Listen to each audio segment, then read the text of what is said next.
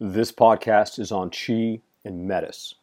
One way to study what we might call at NDU so-called unorthodox or indirect and narrative-driven warfare is to introduce ourselves to the vast scholarship on the Chinese concept of Qi and the vast scholarship on the many Greek concepts of Metis, a phenomenon that was discussed in Lesson 17 in our Lawrence Freedman reading.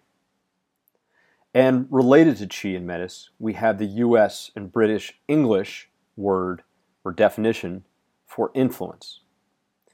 These three concepts, that is Qi, Metis, and influence, are not synonyms, but they offer some overlap, some insight into one another in the fields of warfighting and national security.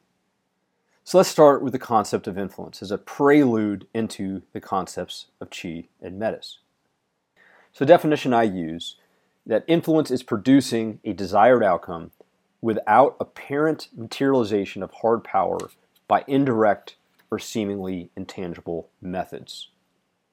Without force, without formal authority, unseen or insensible, perceptible only in its effects. Now, I'd like to compare this indirect idea of influence with the more very direct ideas of persuasion, compliance, and conversion, which I will argue are very different. With persuasion, there's a known agency and a direct approach using sound methodology, sound use of evidence, and logic. Compliance, trying to get people to change behavior without necessarily changing belief, is oftentimes short-lived and demands a threat of violence, getting people to act through the threat of lethal force.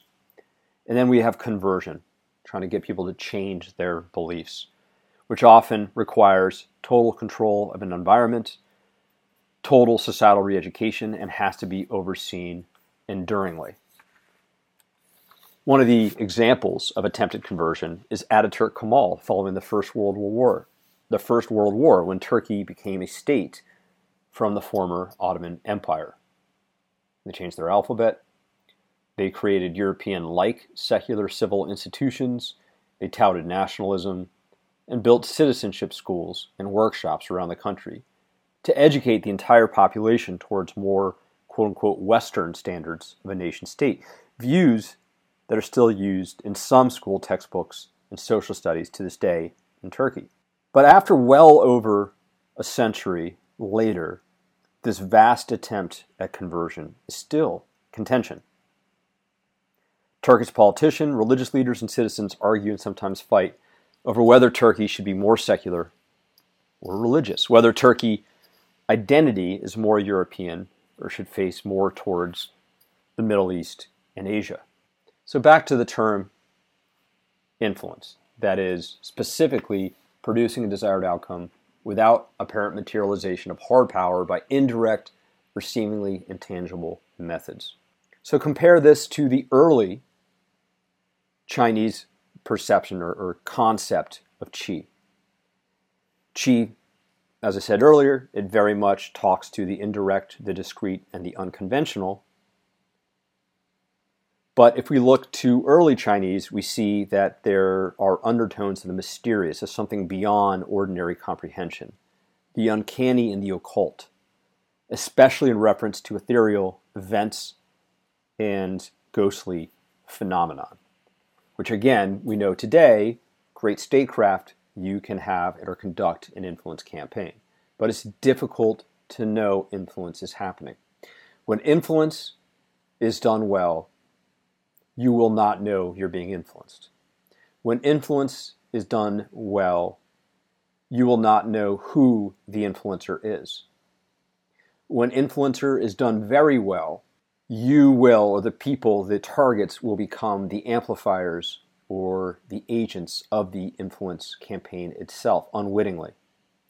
And when influence is done extremely well, even historians in the future will not be able to recognize a cogent and purposeful influence campaign. So let's compare influence and Qi to the ancient Greek idea of Metis. It often refers to influence in the indirect and psychological aspects of power and warfare.